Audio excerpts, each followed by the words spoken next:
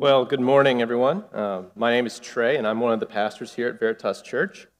And if you have no idea that I was a pastor here, that's totally fine, because normally I'm in the back in the booth there, running the soundboard with a lot of other really talented volunteers. But today, I have the honor and the joy of bringing God's Scripture to us in the rest of Genesis chapter 29 and the beginning of chapter 30. So before we get started, I just want to confess, so this is my first time preaching from the front, all right? So, my wife, being the wiser of the two of us, really strongly advocated that I not tell any jokes, and so I'm not going to do that, which was a relief because I don't know any good ones. And, if in my inexperience, I really confuse or muddle through this, this sermon today, just after the gathering, it's totally right and godly to go ahead and talk to Ryan and have him explain everything again that I am preaching today. With that little jibe out of the way, go ahead and get your Bibles out and go to Genesis chapter 29, verse 31. If you don't have a Bible this morning, don't worry, we have you covered. There's some hardbound Bibles in the back of the room. And if you don't actually own a Bible, just go ahead and take that home with you. Consider that our gift to you. So, before we start reading, before the scripture comes up on the screen, I'll just do a brief recap. Because the last few weeks, we've been in this story about Jacob, right? And how God's moving in Jacob's life. And if you've been with us, you'd know that Jacob's not a good dude. He is pretty dastardly, to use like a 1900s term. I kind of imagine Jacob like twirling a mustache half the time because he's always trying to get ahead, to take on his own terms things that God has already promised to him, which, seems counterintuitive, but that's what he's doing. And because of that, because of this sin, trying to be in charge, to be in God's place, we've seen that there's been devastating consequences. He has, at this point in our story, been gone, fled from his home for many years. He had to cheese it out of there because he tried to, or he did. He took his father's blessing, Isaac's blessing, which should have gone to Esau, by tricking Isaac. He and his mother, they tricked his brother and his father, and Esau was, angry. And so Jacob had to get out of town. He had to get out of Dodge. And so he comes to his uncle Laban's place, and he says, "Hey, I want to work for you, and oh, by the way, I really like your daughter Rachel." And he lets that desire twist inside of him and turn to idolatry. And because of that, he became indentured for 7 years, right, to his uncle Laban. And then when he finally does get to marry Rachel, he gets out-Jacobed by his uncle. He gets, tricked. Laban does a switcheroo, and, Jacob marries Leah. But, he's a go-getter. He doesn't let that stop him. He's like, "I'm going to marry Rachel anyway. Go ahead and sign me up for another 7 years. Let's get this show on the road."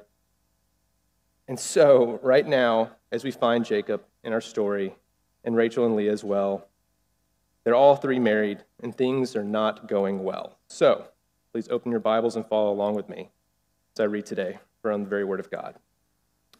"When the Lord saw that Leah was hated, he opened her womb, but Rachel was barren.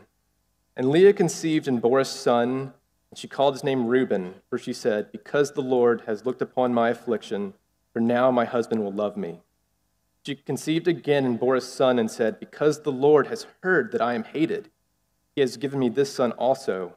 She called his name Simeon. Again she conceived and bore a son and said, 'Now this time my husband will be attached to me, because I have borne him 3 sons.' Therefore his name was called Levi. And she conceived again and bore a son and said, 'This time I will praise the Lord.'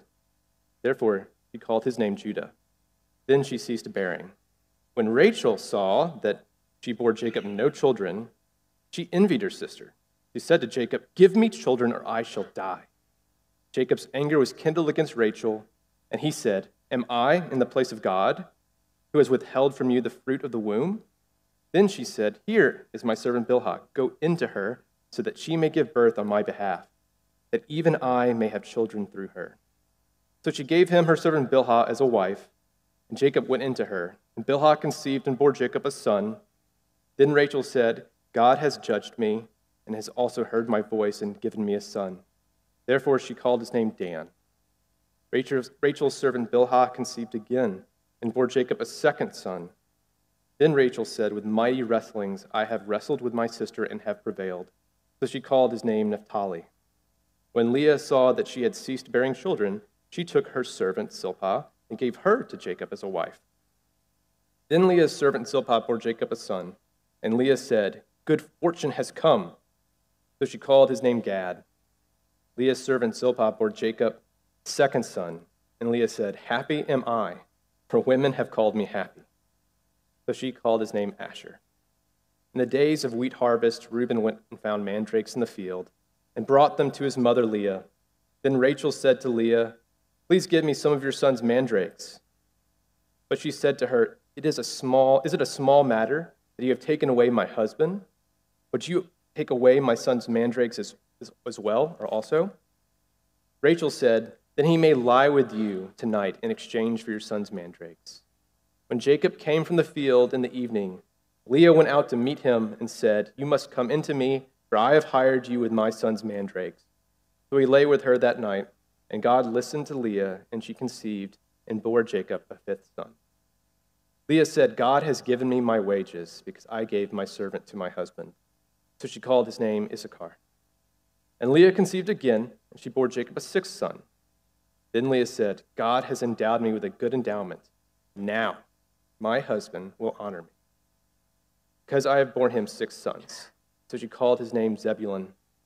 Afterward, she bore a daughter and called her name Dinah. Then God remembered Rachel, and God listened to her and opened her womb. She conceived and bore a son and said, God has taken away my reproach. And she called his name Joseph, saying, may the Lord add to me another son. All right, so that's fun, right? So that's a lot to take in. And if you were here with us last week, you may have noticed that we're retreading a little bit of narrative ground with the last few verses of chapter 29. And even more of you might be wondering, what is going on? Why is this even here in the Bible?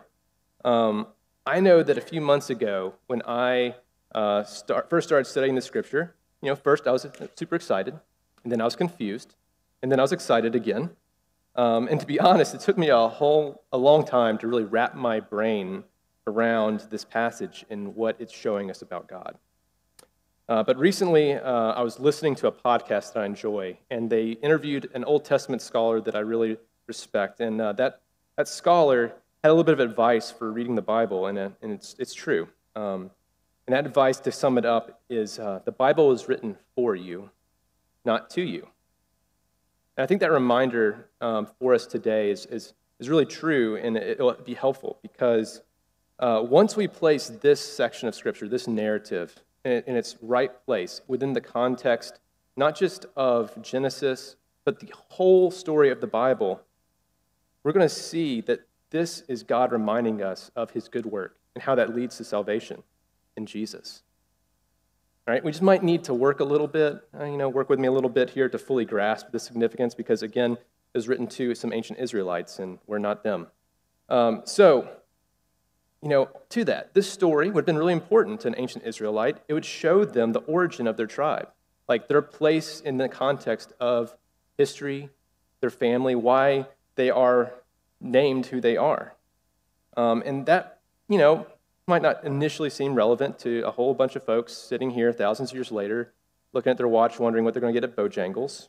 But if you zoom out and you look at this section, you'll notice something interesting. So Jacob's story, there's steps to it that are mirrored on either side with this section of Scripture, right smack dab in the middle. And what the author is trying to tell us here, what Moses is trying to tell us when he put this together, is that this section of Jacob's story is the most important. It's the thing that he wants us to really pay attention to. And which is really interesting, because Jacob is not even in this story that much. He's in it twice, right? So there's a lot of things happening, so let's just kind of dive into it, and let's get started with Leah. And the main thing that I want us to the main point of today's scripture that I want us to really pay attention to, the main truth that will play out through this is that God moves directly in the lives, not only of us, right, but directly in the lives of his people to fulfill his promises and to show his glory and his good character as he does it. So let's look again, chapter 29. Let's start with verse 31, right? Last week, Brian showed us how Leah's misplaced idolatry and hope for her husband mirrored Jacob's idolatry, right? Mirrored Jacob's idolatry for Rachel. And so I'm not really going to cover anything different or new than what he covered in his sermon on these scriptures, but it's really important for us to go ahead and set the stage and look at where Leah's heart is, right? So our translation here is going to show, when the Lord saw that Leah was hated, he opened her womb, but Rachel was barren. All right, so that word hated is what our translation in the ESV has. Maybe some of you have a little bit different translation, but there's a little bit more nuance in the Hebrew. It really means loved less.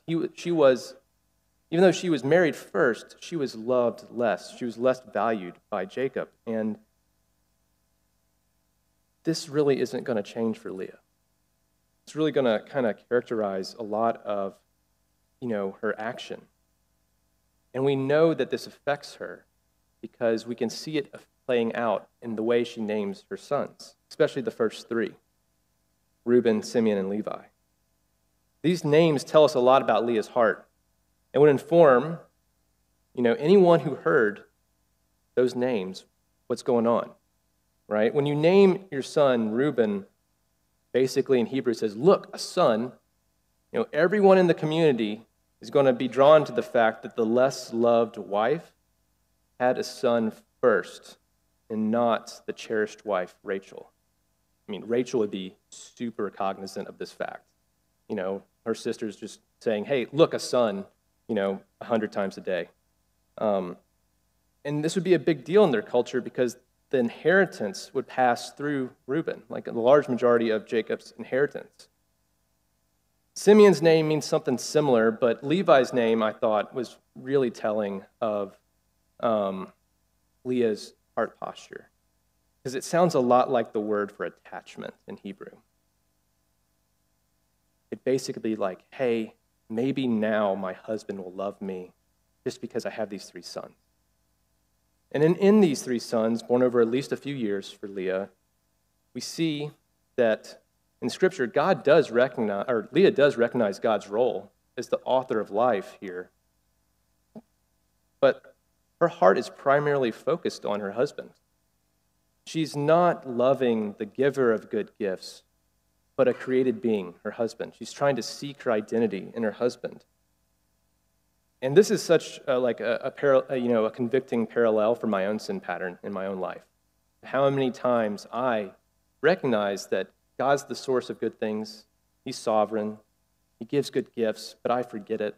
And I try to seek my own meaning, my own satisfaction elsewhere, right? But I'm often called back to Jesus because he's graceful with me, just like Leah here, right? With Judah, we see a little bit of a change. And she conceived again and bore a son and said, this time I will praise the Lord. Therefore, she called his name Judah. And it's appropriate that with Judah, her primary action would be to praise God. Anytime God gives good gifts, we're to praise him. But the author is calling our attention because Judah and his descendants would play a really important role in God's plan, a really important part of the story moving forward in the Bible. It's all part of God's plan, because God will choose to use Judah's descendants to continue to fulfill his covenant promise to Abraham and to Isaac and to Jacob. And I wish that I could just end today's sermon and be like, yep, great, Leah, faithful the whole rest of her life, worshiped God, raised her kids to be great people, they all worshiped God, but they're human, and that's not how life goes, and we're human, and we sometimes fail too. And so this isn't the end of this story, just the beginning, right? We have another sister. So let's look to Rachel. So off the bat, the first words we get of Rachel in the Bible, front and center. When Rachel saw that she bore Jacob no children, she envied her sister. And she said to Jacob, "Give me children, or I shall die." Her first words are an outcry. We hear her pain, we hear her suffering, her sadness, but it's an outcry not to God, an outcry to Jacob in place of God. The crushing weight of being put in God's throne does only one thing for Rachel and Jacob here, and that makes Jacob angry. And so Jacob's anger was kindled against Rachel, and he said, "Am I in the place of God, who has withheld from you the fruit of the womb?" Church, Jacob speaks the truth here, right? He's not God. He's not the author of and source of life. But he doesn't speak this truth in any type of graceful way to gently bring her, his wife Rachel back to that knowledge and that grace in God. No, he uses it as a hammer, right? He hurts his wife with this. He's trying to put her in her place, right? And Rachel's response to her husband's anger isn't to turn away from her sin, but to delve deeper into sin. And so we see a story that's really familiar to us if you were studying with us several months ago with Abraham and Sarah, right? Rachel offers up her servant, Bilhah, just as Sarah had offered up her servant, Hagar. Rachel here is trying to take matters into her own hands. And instead of pointing his wife to God, Jacob's just like, "Yep, great, let's do it. This is a great idea. This is going to end super well." And so he goes along for the ride, and just like his grandfather Abraham, and two sons are born, Dan and Naphtali. And these names are also, just like with Leah, great indicators of where Rachel's heart was. So in verse 6 of chapter 30, then Rachel said, "God has judged me and has also heard my voice and given me a son." Therefore she called his name Dan. Dan sounds like the Hebrew for vindicated, right? Rachel's declaring to us and to all who could hear that she has been vindicated, justified before God with the birth of Dan through her servant. Naphtali also, right, has a meaning that's also reminiscent of justification and victory. Then Rachel said, "With mighty wrestlings I have wrestled with my sister and have prevailed." So she called his name Naphtali. One of the commentators that I was studying as I was preparing for today's sermon pointed out to me something that's not readily available or inherent to us unless you're reading this in Hebrew. But the name Naphtali, when you situate it within the rest of the sentence, there's an undertone that when Rachel claims victory, she's not just claiming victory over Leah, but because Leah was supported by God, Rachel's actually claiming victory over God and Leah, right? She is basically declaring that she has wrestled with God and men, and she has prevailed, right? Her plan, she has bested her sister and God with this adoption scheme. Now, going back to previous themes with Abraham and Sarah and Hagar, we know from that story that plan didn't bring fruit and joy in life, and this story doesn't bring fruit and joy in life either. Just like Sarah, Rachel has this idolatry problem, and her scheme does not bring her peace. Rachel's idolatry problem's similar to, but slightly different than Leah's, because Rachel already has the love of her husband. What Rachel wants is the recognition and the love of the community. Because as Jacob's wife that hasn't bore any children yet, at this time she probably was viewed as less valuable to the community at large. And it would be Leah who would be viewed as the matriarch of the family.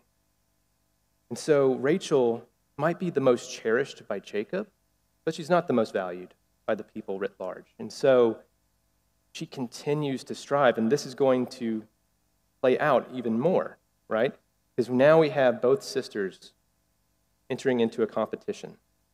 Leah sees in these next few verses, hey, Rachel's starting to catch up. I need to stay on top. I need to keep that scoreboard with my name on top in this game. And so, perhaps goaded by Rachel, right, Leah too would offer her own servant. She responds to her sister's sin with her own sin. She doesn't go to God. She says, "Hey, check it out, Jacob. Here's Zilpah." right? Why don't you go ahead and sleep with her too? And Jacob's like, yep, great, let's do it, right? And so more sons would be born, Gad and Asher. And let's look at Leah's response. Good fortune has come, so she called his name Gad. Leah's servant Zilpah bore Jacob a second son, and Leah said, happy am I, for women have called me happy. So she called his name Asher. She's joyful. She's over the moon. She's like, this plan worked great. I am still on top. Take that, Rachel. But look at where she's focusing her joy. It's not on her relationship with God. It's with what other people say about her. It's her role in the community, right?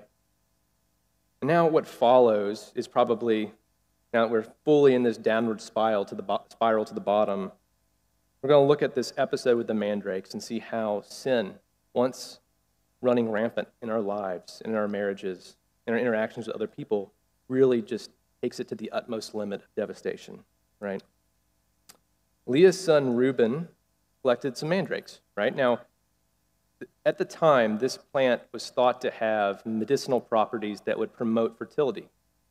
Now remember, Rachel's never had a son or any child, a son or a daughter, and Leah at this point has stopped giving children, hence the whole, hey, here's my servant, have at it, Jacob, episode, right? And so both women would have seen these mandrakes as really valuable, especially since they were kind of rare in this part of the world at the time. And so Rachel asks Leah, hey, can I have some of the mandrakes your son, gathered? And Leah's response is just totally spiteful. But she said to her, is it a small matter that you have taken away my husband? Pretty interesting, considering she actually was the one that took away Rachel's husband, but, whatever. Would you take away my son's mandrakes also? Rachel said, then he may lie with you tonight in exchange for your son's mandrakes. So Rachel and Leah now have effectively reduced their marital relationship, their bed, as a stock exchange, their sex as a currency, and now their marriage isn't a marriage grounded in love and faithfulness to God, but it's a commodity, right? They've commoditized and objectified themselves to get what they want. We've reached the bottom of the barrel, folks. When humans are no longer treated as humans, that's sin, taking it to the utmost, right? But out of this arrangement, Leah once again gives birth, and Issachar is born. And his name would be a reminder of Leah's previous arrangement with her servant, and then following Issachar is Zebulon. And Zebulon's meaning is just kind of this final reminder of where Leah is at this point. God has endowed me with a good endowment. She's still recognizing God is the source of life. Now my husband will honor me because I have borne him 6 sons. Leah still is hoping after her husband's recognition, right? She's only giving half credit to God. She's not focusing on the good gifts of God. And her last child, Dinah, and we see kind of an unfortunate truth also of this culture. You see, at the time, inheritance and lineage passed through the male children only. And so that's partly why we don't get a meaning for Dinah's name. Most commentators believe that the only reason she's even put into this story to begin with is because later on in a couple of weeks in Genesis chapter 34, there's going to be a real tragic story that involves her. And so the author is situating her as being a sister to her brothers, right? Another interesting note about this passage that I want to address before I move on, this particular passage on the mandrakes, right? And I want to address it very carefully. This text is not about chastising Rachel for seeking what at the time would be considered medical assistance to conceive. Infertility is a tragic thing. It's a hard thing. It's existed and afflicted humans for a long, long time. And it's something some of us here today have dealt with and walked through in heartbreak. But this passage isn't about the actions Rachel's taking. It's more about what Rachel, Leah, and Jacob value in their hearts. That's what this passage is pointing out to us, and it's giving us, hey, in parallel to what they value, here's something better. This passage is about our hearts too, where our hope lies, in response to all of the heartache and tragedy that's out here in the world. And so at the end of this passage, we come full circle, and now it's Rachel who's kind of come to the end of herself. In chapter 30, verse 22, we have, "Then God remembered Rachel, and God listened to her and opened her womb." We see that Rachel has finally come before her father, before God, and prayed, because if she hadn't, then God wouldn't have listened. That's the implication here. Her heart cries out, finally, not for Jacob or for a position, but for God. And Joseph is born of this. And Joseph will take an important role in later chapters to save his family. God will use Joseph to save his family, because Joseph's not super great either at times. But God will use him so that the line of Abraham and Isaac and Jacob continue. And so with that, let's take a look at this whole story now kind of in context, right? Because we could be forgiven for thinking that Leah and Rachel are the main characters here. After all, they're doing a majority of the things that I just talked about. But look again, do any of the things that they do, any of the actions they take bring satisfaction? They bring joy? They bring happiness? Do any of their plans result in good fruit? Last week, Ryan did an excellent job of showing what happens when idolatry rules our hearts, how mistaken worship creates devastation in our lives, how it poisons everything we do. This week, we also see how idolatry is intrinsically connected to what we think our identity should be. We have an enduring reminder of Leah's misplaced worship in the names of her sons. She named her sons things like, "Hey, look, a son," or, "Hey, dude, pay attention to me," right? That's a pretty enduring reminder for everyone around. And none of this, right? None of this competition for honor between Rachel and Leah, right? It was addressed by Jacob. He just let it happen. He was complicit in it. There's this spiral of sin and devastation. The struggle to be the most valued and its inherent idolatry has come to rule the lives of Jacob, Leah, and Rachel. So I imagine right now you're like, man, this is just darkness upon darkness upon darkness. When is Trey getting into anything good? Any good news? Well, if we were to focus on Rachel and Leah and Jacob, we wouldn't see any, right? If we focus on these humans, then it's just going to be that darkness, which is why I'm so encouraged that they're not the main character in today's passage. Today's scripture is all about God, right? God is still faithful to his promise through this family, no matter what they're doing.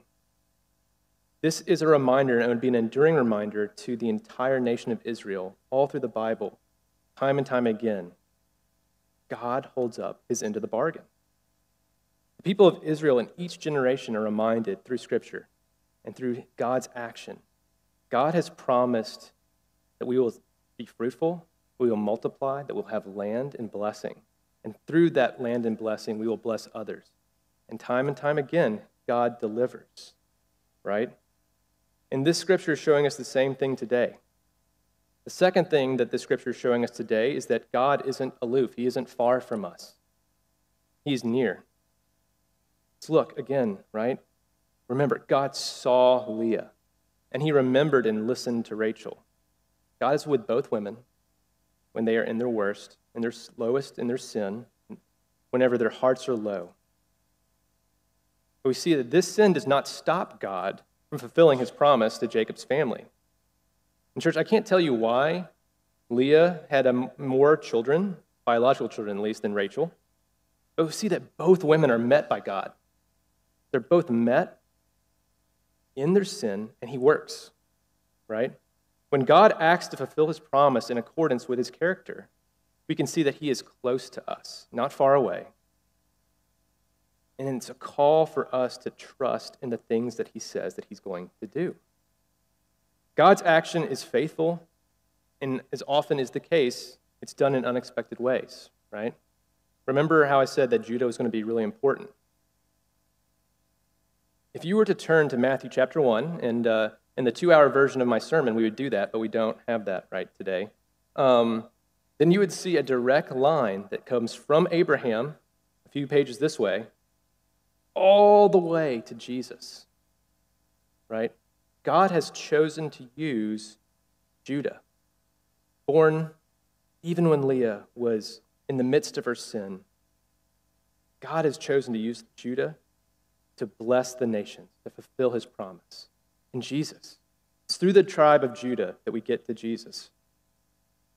Jesus' life and ministry is exemplified by God's closeness and his purposeful blessing, his purposeful work.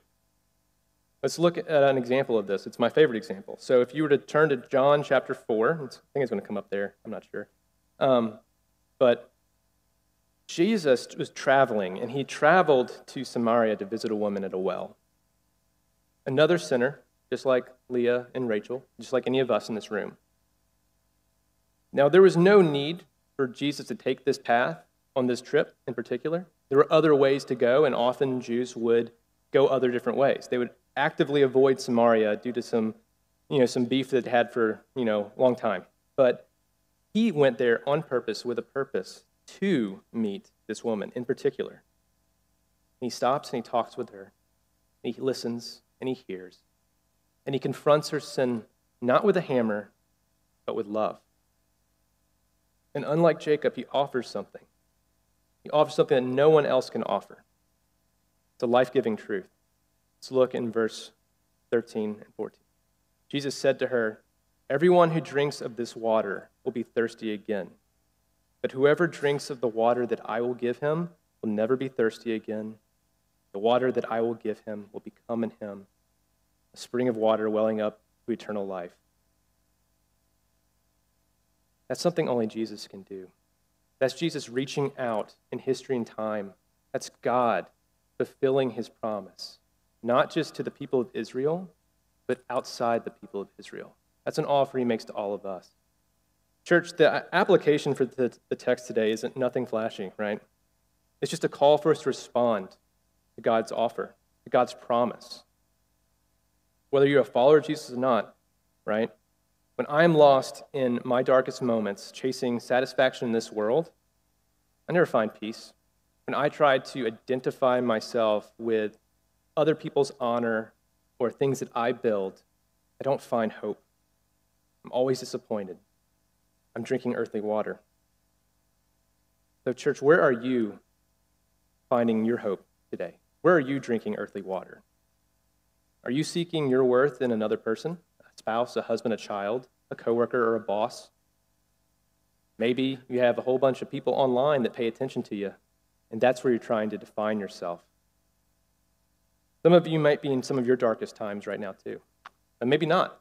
Maybe you wouldn't describe where you are in life as dark particularly, but is there joy in it? You have hope. Whether you are a follower of Jesus or not, this passage today is for you. God is calling you to look to his action and to trust that his promise of blessing is going to be fulfilled. So today we see God keeping that promise. And if I had 6 hours to go through from this point all the way through the Old Testament to Jesus, I would show you that same story again and again and again. God draws close and works purposefully despite all of our sin. He does it to do his work. Through the whole story of the Bible, we see that it leads through this to Jesus. God himself, who entered history, part of the line of Judah, and fulfills prophecy and promise to bring the blessing to all of us. He does this through his life and his death and his resurrection. In Romans chapter 8, verses 1 through 4, Paul preaches that if we follow Jesus, we are freed from our sin. And folks, Jesus' blessing, his work, doesn't just stop there.